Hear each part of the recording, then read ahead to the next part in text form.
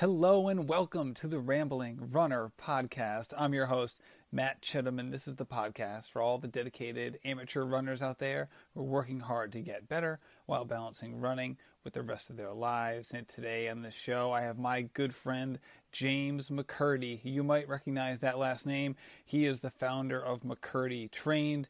They have a ton of athletes and coaches who work with McKirdy Trained, and this is kind of the kickoff episode for the Boston Marathon coverage I'm going to be doing over the next couple of weeks. So there's kind of two aspects of James' running life. So there's the running part for his own running, and then there's his coaching life. And in this episode, we're going to focus on his coaching life. Hopefully I'll have him back on the show later this year to do a full recap of his running history. But shoot, we almost went a full hour in this episode, and there were questions I didn't even get to related to coaching, never mind his own running. So we'll do that in the future, but we talk a lot about this year's Boston Marathon, how he helped his fellow coaches and his athletes prepare for the race, not just a few months out, but 4 or 5 days out when the weather looked gloomy. Some of the recommendations, that he gave to his runners. And then we just talked about how his coaching business started. He spoke very openly and honestly about some of the choices he's had to make in his life from a professional perspective. And then we do a segment of Coach's Corner. James is always at the ready to dispense coaching advice, and I took full advantage of that in this episode. I learned a lot from James, so I've already incorporating some of the things that he talked about in this episode in my current running, and I only recorded this just last week. So I hope you like this episode as much as I liked recording it, and happy running. Hello, James, and welcome to the Rambling Runner podcast. Thank you. I'm really excited to be on the show. Thank you. Oh, my pleasure. And I'll tell you, you have helped make this show better. I think you sent me a couple messages a few months ago, just feedback for the show, and I really took it to heart. And at that point, I didn't know, we hadn't, talked before or anything like that. So I really appreciated it. So thank you, first of all, for listening. And I'm excited to chat. Yeah, it's interesting. I love podcasts. I don't listen to them all the time, but I have a few that I do like to listen to, and yours has definitely been. Since you started this, it's been wonderful. I think the first podcast that introduced me to you was Scott Littleton. Oh, okay. And then from there, I was like, man, this is awesome. Yeah, and Scott had a great story for anyone who hadn't listened to that one. He was, this big, strong, tough guy. And, with as cliche as it sounds, but like a heart of gold. And then he had this tough injury right before a marathon that he trained forever for. And it was, it's definitely an interesting story. And speaking of interesting stories and an interesting time, you're just coming off what can only be termed a very successful Boston Marathon for the athletes that are training for McKirdy Trained. You're the owner of McKirdy Trained. You run the show. It's named after you. Yeah. But yeah, it's like you have this umbrella organization with we'll get into how it works, but either way, you had just anyone who trains with McKirdy Trained seemed to be doing well this weekend. So we're recording on Wednesday, April 18th. So 2 days after the Boston Marathon. I'd say first things first, I was blown away by how many people you had at your shakeout over the weekend. You had over 100 people. Yeah, it was fun. It was a lot of fun. Tracksmith Lou Serafini is a fantastic individual, one of the managers over there, and he hooked us up with hosting at Tracksmith, and Hearth Baking Company and Linden True Coffee was there, which was fantastic. And it was great. We got the word out. We didn't really publicize it too much other than a few posts on Instagram and a few newsletters, but the word spread and people started coming. It was awesome. Now, at these major events, is that where most of the athletes meet their McKirdy trained coaches? Is that where a lot of the face-to-face stuff happens? If it's available. It's weird. I don't think we have any of our coaches running in London. Some of our coaches are abroad right now, just kind of on vacation, just kind of enjoying their time together. But like Michael and Sarah Crouch, but we have a few athletes running London, but generally at the major events, we've been finding over the last few years that, really since we started, that at the major events, it's very common to have 10, 15, 20 people. And now we're starting to find that we're having 50, 60, 70 people at a big race. So it's definitely something that I personally want to be involved in. I want to meet as many athletes as I'm able to. And if our coaches are there, then it's not a requirement by any stretch of the imagination, because chances are if they're there, they're racing. But what I'm finding is that they want to show up and be a part of the process. They love meeting the athletes. It's great. Yeah, and I would assume that the vast majority of your athletes have kind of a remote relationship. Oh yeah, with their coaches. Yeah. So when you can just speak to your own experience here, is that when you actually get a chance to meet someone in person, do you feel like you get a better vibe for that person as you would say, remotely over a certain amount of period of time? I don't know. Like, it's weird.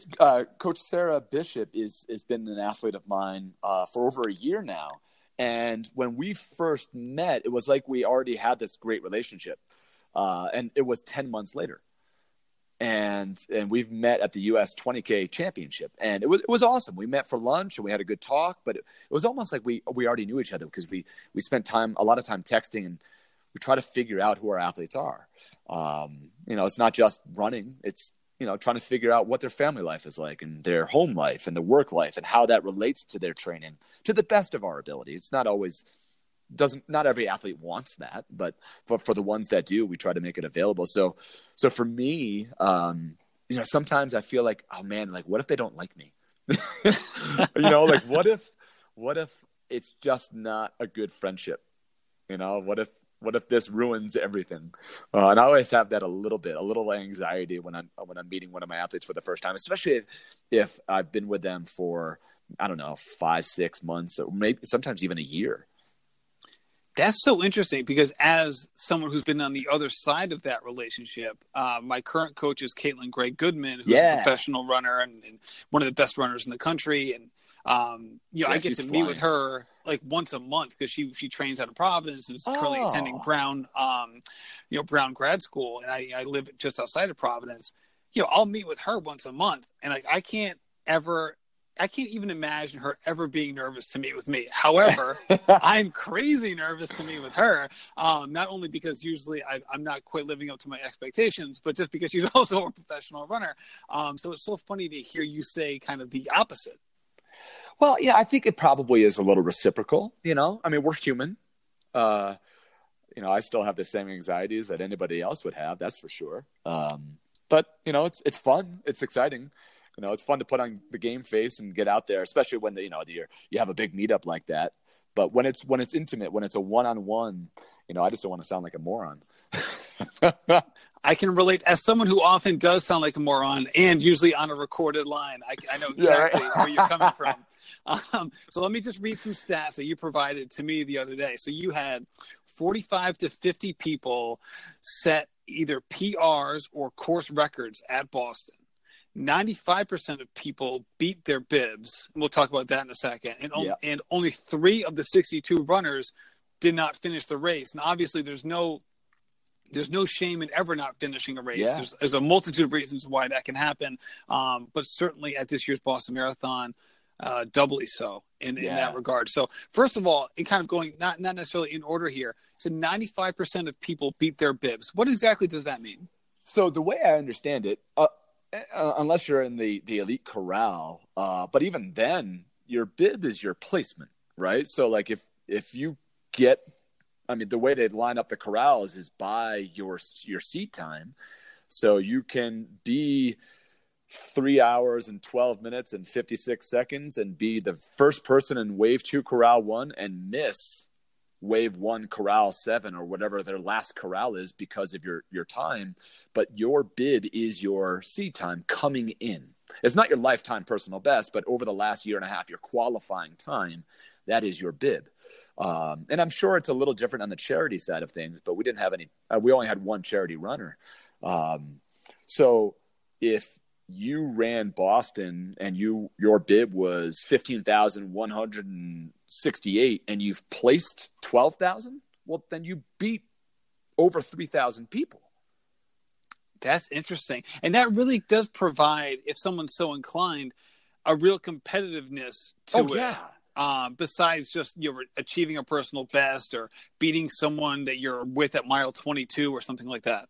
Yeah, absolutely. I mean, it's a great way of looking at how did you fare against the people that are like your ability, not one person, but in general, the people that are like your ability. How did you do? And when one of our athletes actually beat 13,000 people because she dropped 17 minutes on her personal best in Boston, holy cow. Yeah, like that's unreal. Now, I would argue that she probably was going to set a PR no matter what was going to happen, just because that's the fitness that she had coming in versus when she qualified initially. So, but that's only a year and a half ago, like that's how much she improved.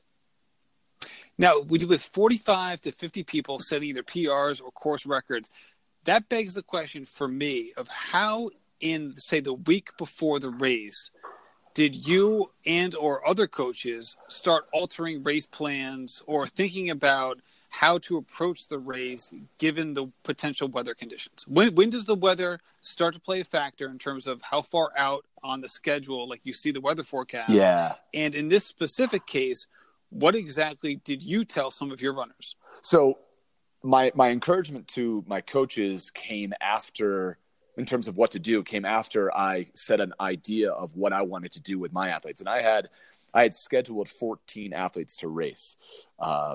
And a few were just running easy, but the safety was still the idea when we found out what the weather was going to be. But around 2 weeks out, maybe 10 days out, I set the race plan based on what we knew to be true on fitness and what the athlete's goals were.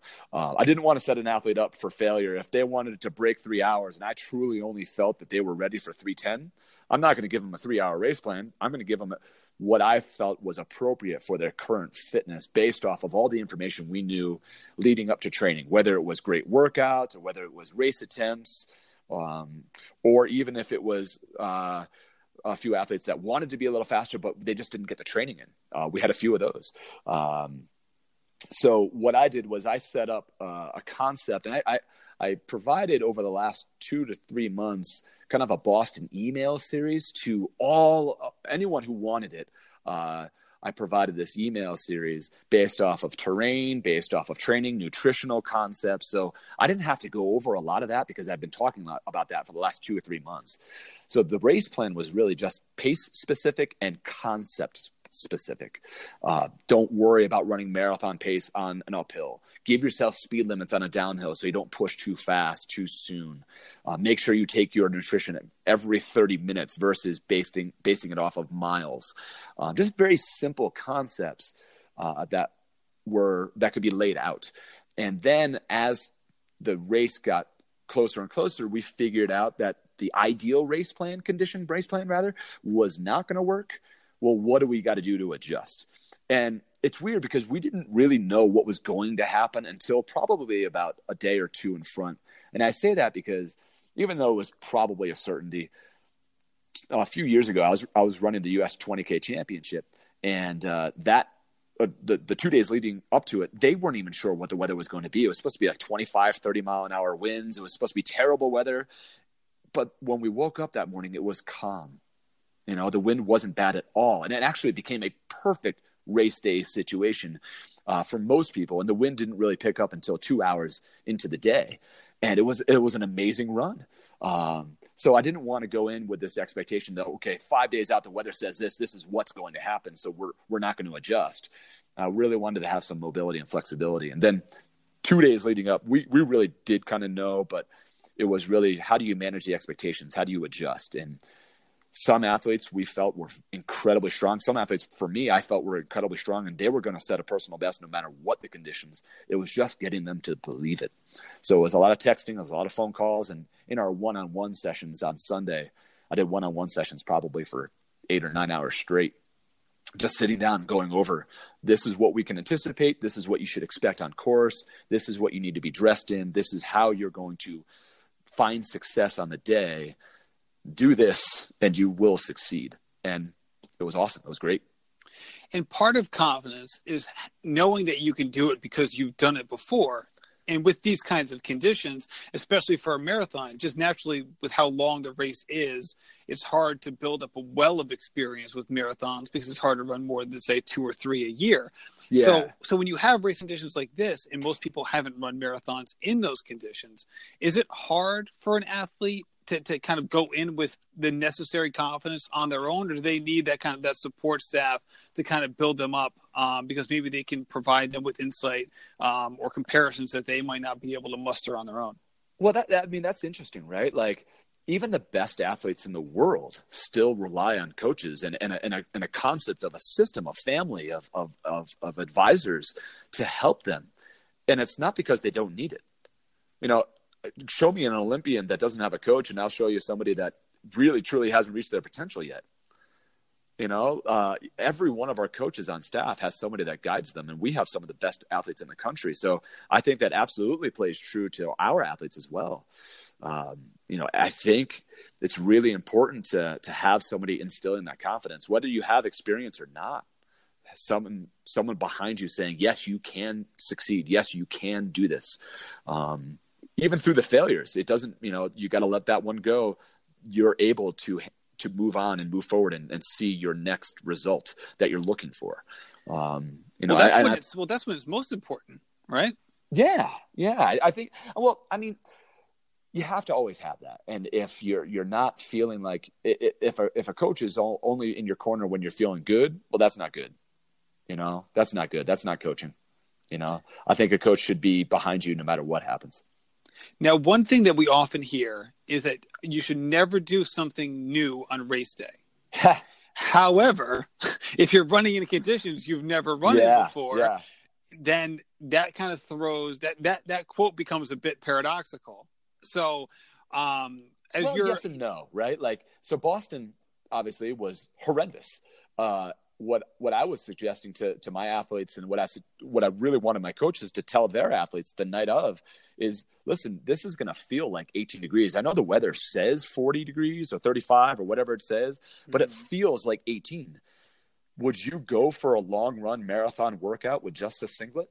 Would you go without ear warmers? Would you go without any of the right tools? Keep in mind that you're going to be standing outside for 3 or 4 hours and then go run. So if you wouldn't do that in a long run marathon training run, why would you do that in your race? So it was really important that our athletes kept warm as best as they possibly could. That's a great point. And I did see, it's such an individualistic thing too, right? Because you did see people who did wear the singlets or the sports bras and things like that. And then you saw people going kind of the other end of the spectrum. And a lot of that is being able to practice in those conditions. Part of that is just the confidence piece, right? Say, hey, I want to wear something that I'm confident that I know I've run in before. And I guess part of that too is just saying, hey, like, I'm just going to stick to the plan. I guess for every person, it's different, right? Like I've had Rachel Davis on the show, as you know, who's one of your runners, and she had a wonderful day. And, she was one of those people. She was running as if it was like 80 degrees. Well, no, that's not true. The pictures don't tell the story. Is that right? Oh, okay. So I'm glad I asked the question. Here's the situation. And this is why I sent my coaches a text message. This is just interesting. I saw what Rachel was going to wear via Instagram. And even though we talked about everything, I was like, you got to keep warm. In my mind, that means wear long sleeves, wear a jacket, wear whatever. In her mind, that just meant keep warm before the race starts, but wear what you wear on your race day. So I call her up after seeing this picture of just a crop top and sleeves. And I'm like, you're insane. Like, there's no way on God's green earth you're going to start this race with just that, because you're going to get hypothermia or something bad is going to happen. So I said, I don't care what you wear, but you have to wear something over this. You have to, because this is how you're going to see success. And it came to like, okay, she said, I'm going to wear a long sleeve. I promise I'll be prepared. And it's okay if you take it off later in the race, if you feel like if it's appropriate, but you definitely don't want to start the race like that. That's a great point. A great point. So miles 6 into 10, somewhere in that range, she was feeling comfortable enough and confident enough that she was going to be okay. And she was. Yeah, and then she broke did she get to 252? 2:56:37, and she just ran well. She adjusted. She did what she needed to do. I think for most athletes that ran it well within themselves, it was somewhere between 10 and 13 minutes slower than their actual ability, depending on how, their stride pattern and all that kind of stuff. But I think it's realistic to say that a headwind of 30 miles an hour average for 3 hours would probably slow you down by about 30 seconds a mile. I think that's a very reasonable thought. Yeah, and that's one that anecdotally, so you kind of dove into the stats far more than I have, but anecdotally, that was something that I had seen too. And yet, if you look at the winner, it was more like a 20 to 22 minute. Yes and no. I mean, we look at it as novice runners, right? Myself, yourself, and all of our athletes. We look at if she's 17 minutes or 25 minutes slower than her best or his best, well, then I've got to be. Well, they're running a different race. They are racing, and that is not what the average person does.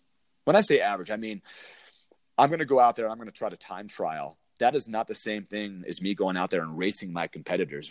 The pros are going out there and there's strategy involved, especially with the women. They go off really, really slow for the first 5K, and then they throw in a surge, and then they back off and throw in another surge and back off. It was not about time. It was about placement. And I think that's something that gets lost in a lot because we can compare ourselves to what it is they did, but I don't think in this race it's a fair comparison at all because I think how they raced and when they put in effort drastically affected their overall performance because they were racing each other versus racing the clock.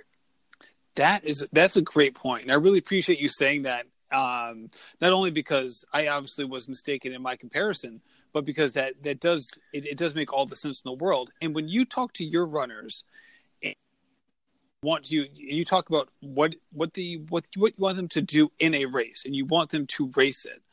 Do you view that oftentimes as if they're not going to be like say in the top 5 or top 10 as just you're approaching that as a time trial perspective, or do you want them to, I guess, latch on to something within the race that makes it competitive, or they're beating people, or they're kind of creating that same sort of drama in their own race?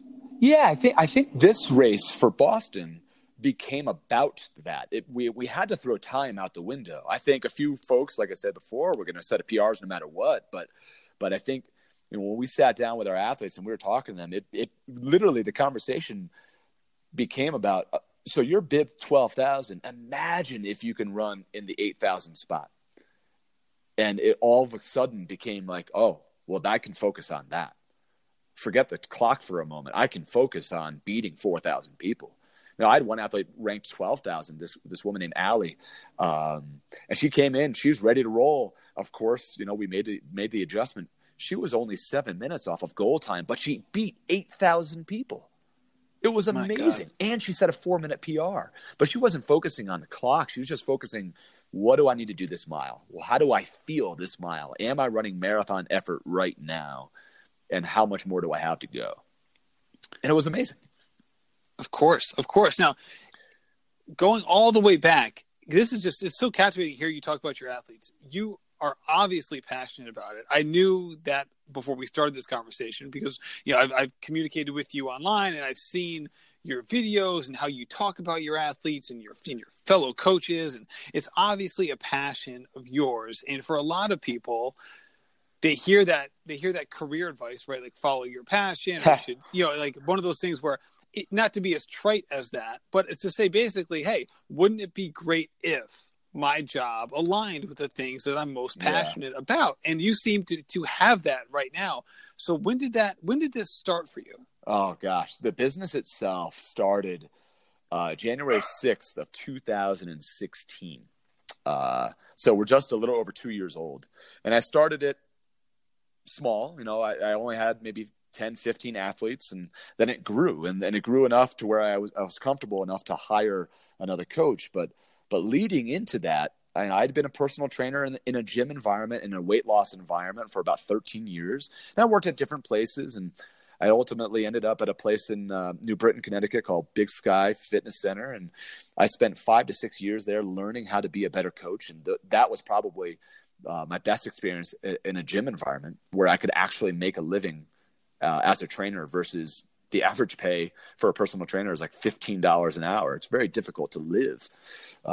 So when you find a place that supports you, you want to hold on to it for a while.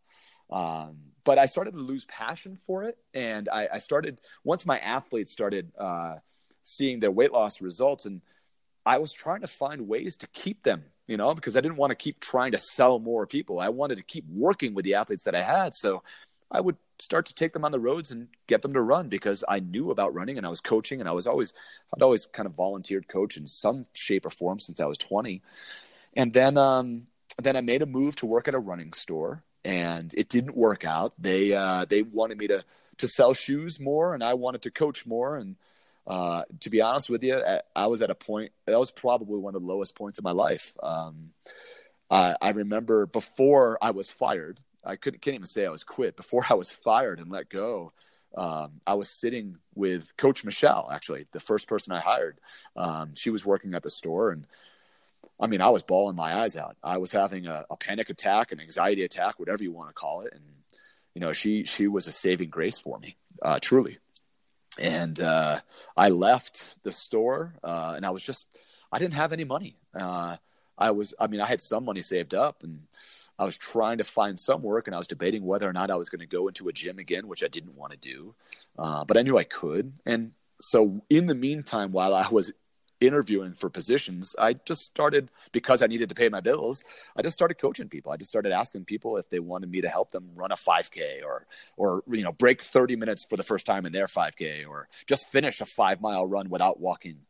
And that's honestly how it started. It started because I needed money, and I was somewhat decent at it.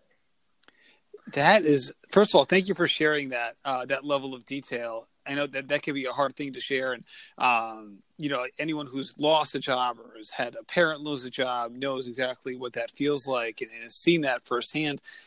And it's a very scary thing. So when you're contemplating your next move after it happened, and I'm assuming that you're probably contemplating it before it happened, because usually these things don't happen in a surprise sort of way. Well, yeah, so in August of 2015, I was at a running retreat here in Flagstaff, and which is where Heather and I live now. And I got to meet some great people, the owners of Run Flagstaff, which is the local running store here in town. They have a great community of people, a fantastic crew. I was involved as an athlete with the Run Smart project because I at the time was actually paying someone to be my coach. And I ended up meeting Ben Rosario for the very first time at a coffee shop. And he actually gave me the idea. He's like, you could coach online. I don't know what would come of it, but you seem to have a real passion for it. And at the time, it really didn't occur to me that was even a possibility. And then for those of you who are listening, Ben Rosario is the head coach at the NAZ Elite.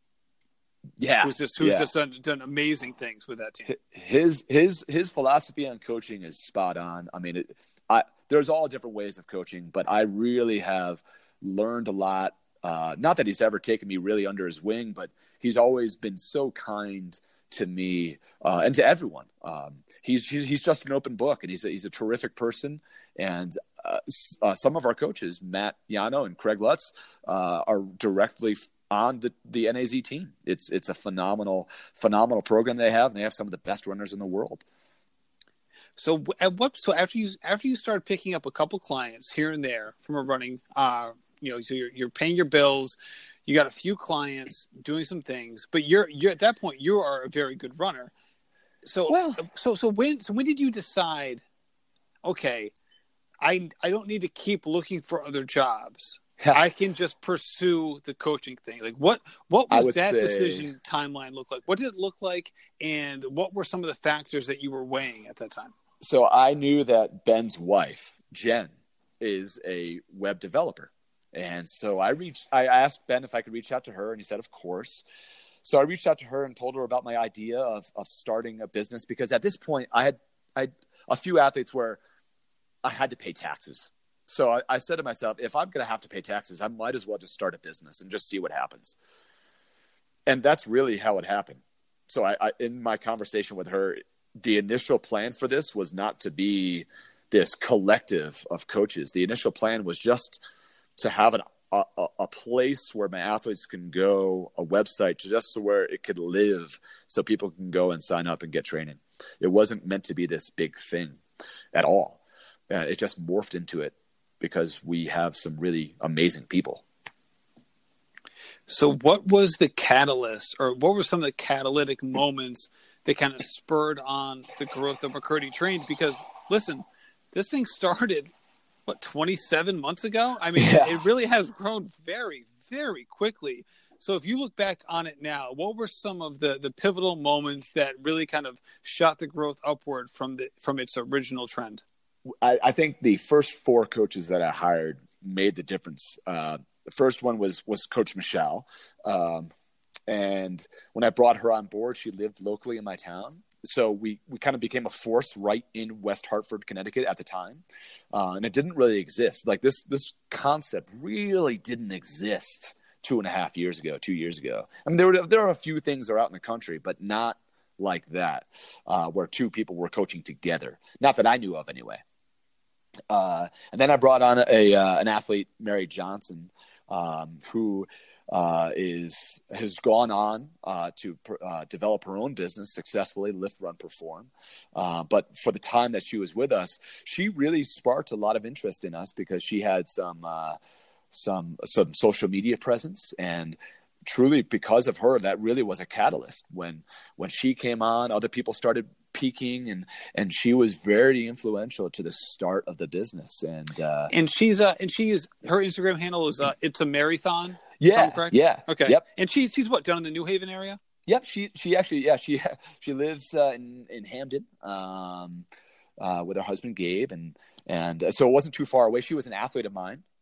So it was like she really wanted to get into coaching, and I thought she would make a great coach. And I figured, you know what? She's never done this before. She got an internship at a gym, so I think she'd be an excellent coach. And so I brought her on board, and it was a great time. I think her first day was just a day or two after the Boston Marathon of 2016. And then not too long after that, I brought on my first professional runner in Esther Atkins. And I met Esther a few years before that, just randomly at a local Litchfield Hills road race, which is a fantastic 7-mile race. And she had won it a few years in a row. And we got to talking over the years. And actually, when I was talking to her, I didn't even want her to come on board because we were so new. I didn't even know what this was turning into. I turned her on to another business, and the other business said, "Nah, we're not really looking for another coach right now." And so I said, "You know what? Why don't you come on with me? I don't know where this is going to go, but come on board, and I'll teach you the ropes. I'll show you what I know, and let's see what we can do together." And honestly, some of her athletes, like she helped one athlete, this guy Matt Capoziello. His first marathon was a 3:59, and this year he ran 2:59. What? At CIM with his cousin. And his cousin ran 3:02. And it was amazing. It was absolutely amazing. And Esther is a phenomenal person. She's a straight shooter. And I think because she came on board was why Tim Ritchie came on board, because Tim wasn't going to get involved. I think he wanted to think. And once he saw Esther was involved, we had a good conversation. He's like, okay, this might work. And it was a great opportunity. And ever since then, one coach knows another coach who might be interested. Esther's the reason that Coach Dot McMahon is here. And Dot's been with us for just about a year now. It's almost our year anniversary. And Dot just finished 12th in the Boston Marathon at 41. Mother, wife, unreal. Second Masters runner. Man, that is a crazy story. And given your past work history, is there people that you rely on as you kind of try to grow your own business here? Because it's not as if like you were coming from this entrepreneurial, owning a self business space, right? You were doing something a little bit different. Well, I think being a personal trainer in the gym is very sink or swim. The average lifespan of a personal trainer is, from what I understand, only about between 5 and 8 years. And it is that way because the hours are horrendous. You're waking up early in the morning, and then you're going to bed late at night because you're not doing much during the day. Everyone is working during the day. So your only opportunities to have clients are in the morning and at night. And it's very sink or swim with the personal training. You have to be outgoing. You have to be willing to go up to somebody, interrupt them when they're on a treadmill, and talk to them. So there was always this aspect of entrepreneurial spirit in the personal training world that if you don't have it, you're not going to be very successful. As much as you know, if you're not willing to share it with people, as much as you know, if you're not willing to learn more, then it's going to be very difficult to be successful. And I learned very quickly that that's what I needed to do. So I think I brought a lot of that, and I think that helped, certainly. Now, how much of that outgoing nature was learned versus how much of that was just your natural character going back a couple decades? I think I've always been a little outgoing. I'm the baby of 5. My parents, they worked hard, and I guess I was probably the attention seeker when I was younger. I was always the one that was in trouble. I wasn't a bad person. I was just a mischievous kid, my mom says. But I was until I found running, really, until 7th or 8th grade. That's when I kind of calmed down and stopped doing stupid things. So I always had that personality. I love being on stage and singing. Like, that was fun through middle school and high school, and even a little in college and post collegiately. I like doing that stuff. It's always kind of fit my personality. So when you got into running, you said that's when you stopped doing stupid stuff. Was it because running was like a new focus for you, or was it more of like it burned all the energy off? I'm not sure if it was the focus or the energy, but it was something that I was good at. If I were to be diagnosed as a child now, I probably would have been diagnosed with ADHD. It just wasn't as common of diagnosis back 25 years ago, 30 years ago. So I definitely didn't want to sit at home and just do my homework or read a book. I wanted to go out and play.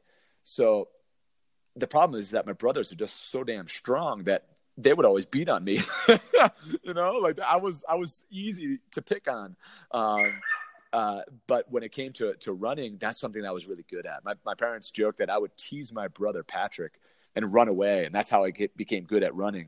And my brother, when he finally did catch me, maybe days later, and would wrestle me to the ground, that's how he became a good wrestler. And I think still to this day, he might still hold a national record for the fastest pin in his weight class in high school. Whoa! Yeah, he was no joke. I'm assuming his pins of you were probably even quicker than that. Oh gosh, man, he was always, his nickname when we were growing up was Bruiser. Oh my god, that's great. All right, so let me ask you another question, because you've seen a lot of runners, you've talked to a lot of runners. You're someone who I think is probably well acclimated to answer this kind of question. What are the qualities that serve runners the best? Like what are the best qualities if you were building Frankenstein, the Frankenstein runner? What character qualities? So not physical, but character type stuff and emotional and mental would you want to put in this kind of Frankenstein prototypical runner? Now, that's an interesting question, because I think we all are so different. And if I look back at the athletes that I had in the past and what made them strong as a runner, not fast, but just someone that was really driven. I worked with this guy, Dan, and Dan, in his early 50s at the time, was 315 pounds or so. And he used to be a Marine. So he had some form of athleticism inside of him, but he had a real hard time walking up a flight of stairs in the gym. And a year and a half goes by, maybe a little bit more than that, and now he's 190 pounds or so, and he was able to run a half marathon in 1 hour and 43 minutes. And that's not just something that you learn. That's something that comes from within. To be able to change your life and go through an experience and then get on the line and prove it. I think grit is probably the best way to describe what is going to help a runner persevere, because there's going to be injuries, there's going to be hard times, there's going to be doubt, there's going to be success, there's going to be temptation to do other things and or quote unquote not the right things. I don't even like saying it like that, but if you're gritty, you'll persevere through all of it and you'll get it done. And when you're making training plans for your athletes, are there certain runs in your mind that you say, all right, this is going to be one that's really going to test them. I want to see how they react to this. And if so, do you communicate that ahead of time, or is that something you kind of wait on? No, like I honestly, I think doing it like that in my mind is a mistake. I don't believe in just throwing a workout out there just to see what would happen. I think the time for that is to challenge yourself in a race if you're looking for a performance. I believe that workouts should be purposed. They're not always predictable of how someone's going to feel, but based off of what we know over the last 3, 4, 6 weeks of training, you should be able to accomplish X in this workout because this is appropriate for what your fitness level is. I don't like making stuff up just because it's hard. I want to give somebody a challenge, certainly, but I don't want to give somebody more than that they can handle because I don't want to risk the injury. And even with that mindset, people still get injured. You can't prevent everything, but I like to keep training based off of what I feel is the most appropriate for that specific athlete. Okay, I love it. So let's just dive into Coach's Corner right now because we're doing the coach speak, and I love it. So first one, this is a question that if someone follows you, they know a lot about this. You're kind of famous for telling the athletes to take off their watches, to get rid of their watches. So when should a runner ditch their watch on race day? I think a runner should ditch their watch on race day if they are proven to be controlled. I don't want a runner who has no pace control to not run with a watch, because very easily the first third of the race is where most of the mistakes are made. So if an athlete, in my mind, I'm working with this athlete for the last 6 months and they've proven that they have a very difficult time with pace control, I want them to wear their watch because I don't want them running too fast. I don't want them running like an idiot. I want them to be successful. But with an athlete who I have faith in terms of pace control, then I know that and I have trust that they are going to make the right decision and not go out too hard and run by effort. So I think any race is fine. Marathon, 5K. I've done it a few times myself. And I think any time would be appropriate. It's just depending on the athlete themselves. Are you the type of person that can demonstrate control and then go by effort? Or are you somebody who needs to give yourself speed limits the first third of any race, whether it be a mile or a 5K or a marathon? If so, then you better be wearing a watch and following speed limits. Right. And when you say people make mistakes in the first third of the race, what percentage would you say go too slow versus too fast of the people who make mistakes? Well, I think in a marathon, I'm not sure there is too slow in the first third. I mean, again, most people are going to run near where they should be anyway. Like if you're shooting for 3:35 in the marathon, you're not going to go out there and run the first 6 miles at 12-minute miles. You're not going to run that. That's not natural. But I think it's probably 50-50 of how many athletes, maybe 60-40 of how many athletes go too fast too soon. That's often what it is we coach is, no, you got to settle down. You got to settle down. You got to settle down. But once they learn it, and it's not that much of an issue anymore. Right, especially with those shorter races, like the 5Ks, the 5 miles, the 10Ks. Gosh. You can really just go out burning. That's the worst thing to do to feel in a 5K. At least in the marathon, the first 3 miles, you can kind of come back from that. What I like to do in a 5K for an athlete that has those tendencies is to turn auto lap for every quarter mile. That way, they have 12 opportunities to see what their pace is or what their time marker is versus a mile. Because once a mile is gone in a 5K and you went out too hard, you're done. But if a quarter mile has gone by, you can still make an adjustment because that's only going to be, depending on who you are, 1 minute and 15 seconds to 2 minutes. It's not that big of a deal. That's a great point. I never thought about that. Yeah, thank you for sharing that. It's a good tip. That's why we have you on here, James. That's why we have the experts on here. All right. So question number 2. This one's about fighting through discomfort. When should people be tough and just try to fight through that uncomfortable feeling and really try to get the most out of their workout versus packing it in and saying, all right, today's just not the day. Maybe I can do this, either tomorrow or I'll check back in with my coach. Yeah, that's interesting. I actually had that experience maybe 2 months ago. I was meant to run around 35 minutes or so of a pace that was intended for me to be able to race at for a little bit over an hour. So it was going to be an intense workout, but it shouldn't throw me over the top. And 2 miles into a 35-minute block, I was already breathing like I could hear my in my voice, right? So I knew at that point my workout was over. So I made it to about 3 or 4 miles and I shut it down there. And it ended up being that I was just fighting a sickness. And I think sometimes that's the right call to make. And other times it could just be, maybe I should have just slowed down 15 seconds a mile and run the distance. But I didn't know that's what I was going to feel. So I think if you recognize how you're feeling, maybe you can adjust ahead of time, but you have to be cognizant that if you don't adjust ahead of time, maybe you save the rest of your training for the next 7 or 10 days by not digging yourself into a hole. In fact, 4 days later, I ran one of the best long workouts I've ever had. And I'm sitting here at 7,000 feet and I just did something that I never did even at sea level.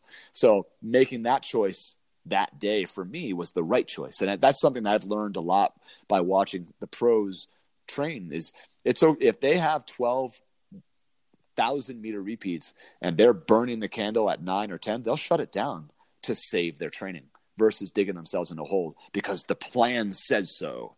And I think too many people say they are stuck to what's on a page and they're not really listening to what it is their body's telling them. Other than that, if you feel something sharp and you're in a joint or in a muscle, just stop. Right, just of course. Stop. Just don't do it. Right. Injury is a whole different ball of wax. And I think for me, and maybe some other people too, maybe people who are like your friend who, dropped, 150 pounds and, was able to run a 143.5, is that the slippery slope of quitting a workout can be more than just about that workout. Yes. Right. It can set you up for like, oh, well, I quit that other workout and it turned out okay. So maybe it's okay if I do it again. And it can create not just a negative mindset, but it kind of allows yourself, if you're predisposed to doing this, which I know I am, to either procrastinate or beg off of workouts that in actuality you shouldn't be doing. Yeah. I think the intention of the workout really needs to be held. If you're remembering why you're doing a work. And this is why having a coach is really important, because you're not going to understand the intention unless you're studying this nonstop. You're not going to understand the intention out of a magazine or some book or some prepaid plan. But if you have a communication with your coach and your coach says, I want you to be doing this workout because we're working on this feeling. And this workout is going to be really, really hard. And I need you to be digging deep and expect to not be able to breathe or talk at the end of each rep. Then you understand that that's the anticipated effort. But if you don't know why you're doing it, then it's very easy to back off too soon, even when you should be fighting through some of the discomfort. Right, because it doesn't make you feel better knowing that feeling, but at least it can ease your mind and say, I'm not doing something bad here. Yeah. Even though I feel like crap. I gave a workout to one of my athletes, Dawn, this week, who's running a half marathon this coming weekend. And the workout was around 3.5 to 4 minutes of a little bit faster than 5K speed by maybe 6 or 7 repetitions. And I'd give it to her that intense because there's 6 or 7 days to recover and she's going to be just fine. But I told her, this is going to be hard, but it's not going to be as hard as when you did this workout when it was a full mile 3 weeks ago. That workout was much harder than what you're getting now. So expect to be working, but don't expect to feel like you're over the top. Right. Okay. All right. Before we get into the last question, if someone wants to get a hold of you or learn more about McKirdy Trained, what's the best thing for them to do? So you can go right to the website, You can reach out on Instagram, certainly. Gosh, the last 48 hours, I feel like I've been tied to the phone. Most often when someone reaches out, they send an email or an inquiry, and I try to get their phone number because I like to have a conversation. So you can shoot me an email at James McKirdy or james@McKirdyTrain.com. But just please give me your phone number so I can actually talk to you. And certainly you can reach out via Instagram as well. You know, that's a popular mode, but chances are I'm going to ask you for your phone number so I can talk to you. There you go. And that's McKirdyTrained.com. McKirdyTrain.com. Instagram is McKirdyTrained as well. There you go. All right, last one. What is your favorite marathon predictor workout? Oh, gosh. Honestly, like I was thinking about this a bit. I don't know if I really have one. I think I have a pool of ideas, but I truly believe that because every athlete is so different, it's too hard to say this is one that I love to go to because this is going to tell me that this is what you're going to run. What I'd like to see is more the consistency over the last 2 months or 3 months in the buildup. If we can be consistent, well, marathons are really predictable. But if there's no consistency, we have no idea what you're going to do. And I talked to Josh Cox about that in Chicago. Marathons are not a guessing game. I spoke with Brooke Adams. You had Brooke on a bit ago. In fact, I had a text exchange literally 20 minutes before we got on the phone here from a listener who said that was their favorite episode. I love it. Brooke is a sweetheart. She works. I don't think people really understand, unless they're in it themselves, what a 12 to a 15-hour day can do to you on top of trying to keep your family relationships intact and your personal relationships and your training. So the fact that she was able to do anything that she was able to do is just tremendous. She's an amazing person, and she is just a sweetheart. And it's such a blessing to be working with her. Boston, she ran Boston, and she quote-unquote ran it for fun. And I told her, this is exactly what I expect out of you. I want you to be able to run a 3:15. And she ended up with a 3:15.07 in Boston. Right on the number. That's classic. Marathons are really, really predictable as long as we know this, and as long as things go the way we think they're going to go. It shouldn't be an unknown. No one's going to drop 20 minutes of a PR without really being able to. It's not going to just happen out of the blue. Clearly, you were fit enough to do it. But I think people kind of get stuck in those numbers. So I like to look at the training as the predictor versus just one workout. Absolutely. And in that training, what are some of the ways you're able to identify the most likely range that the person's going to come in for a marathon? Right? Like what are some of the keys that you look at? And obviously you're not pumping it into like one of the online calculators, which can be useful, but obviously you have your own system. Yeah, I mean we don't rely on, but we absolutely use the VDOT system. That's the application we work with. You can look that up on runsmartproject.com, the VDOT coaching system. I have the app. I have the app on my phone. It's a wonderful system. Certainly any system has its flaws, but for me, I think it kind of gives me this range, this appropriate range to expect. But certainly it doesn't explain how somebody can all of a sudden run a 4 or 5 minute PR.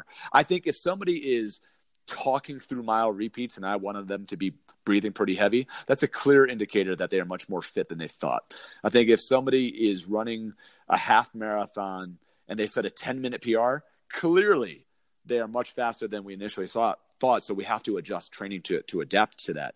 So one of the things that I really look for, and I'm certain my coaches look for, is what are they feeling in their workouts? What is the intention? If I'm giving somebody 2 by 3 miles at marathon pace and they are dying, well, number one, they're either sick, like that could very well be the issue. Or number two, they're not as fit as we thought, and we have to bring things down and set the realistic expectation. Go to the doctor, make sure you're not sick, but if you are, let's set the realistic expectation. That's great. James, thank you so much for coming on here. It really was a pleasure, and you're a fascinating guy, and hopefully we can have you on again. I appreciate it, Matt. Thank you so much for having me, and honestly, I love what it is you've been doing, and it's different. It's just different, and you do a great job, and thank you.